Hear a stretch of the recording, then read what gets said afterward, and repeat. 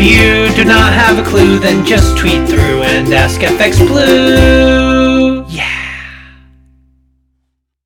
Hello, good morning. It's Friday the 30th. I'm FX Blue and this is the market brief.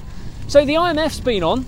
They feel that the UK economy risks further contraction without increased spending on supporting jobs during the second wave. Hear that, Sunak? Get your checkbook out. The IMF downgraded GDP forecast for 2020 to minus 10.4%, and they put the recovery in 2021 at 5.8%. We'll have output data for manufacturing and services due early next week. And whilst it's too early for these to be affected by the regional lockdowns, forecasts still expect output to be close to contraction yet again.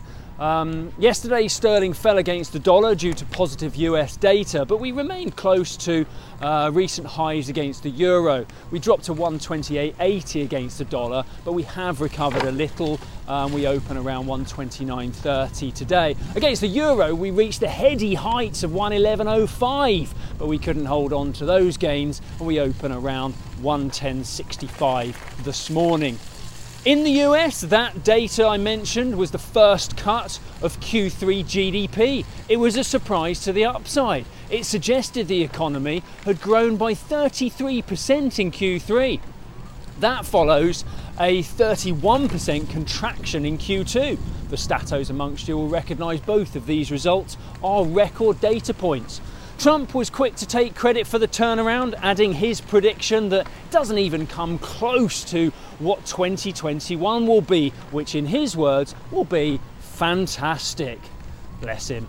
The Fed meeting next week will of course take note of the data, but it's unlikely we'll see any action from them yet. The support bill is a much more relevant next step for the recovery, so we can expect Powell to continue his calls for Congress to get their act together and sign that bill off. Just a friendly reminder for the sweepstake fans, this time next week I'll be tapping you up for your guess in Non-Farm Friday. Over in the Eurozone, as if we expected anything different, the ECB left everything unchanged. Lagarde's press conference acknowledged the worsening economic climate, no surprise there, but she might have laid the groundwork for some supportive action at the December meeting. Watch this space, but don't hold your breath. This is the ECB, remember. Action doesn't come quickly. Euro dollar fell to 116.50 yesterday as the dollar rallied on that GDP data, and we open slightly higher today at 116.75.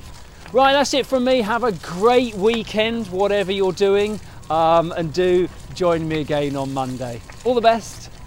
If you do not have a clue, then just tweet through and ask FX Blue. Yeah.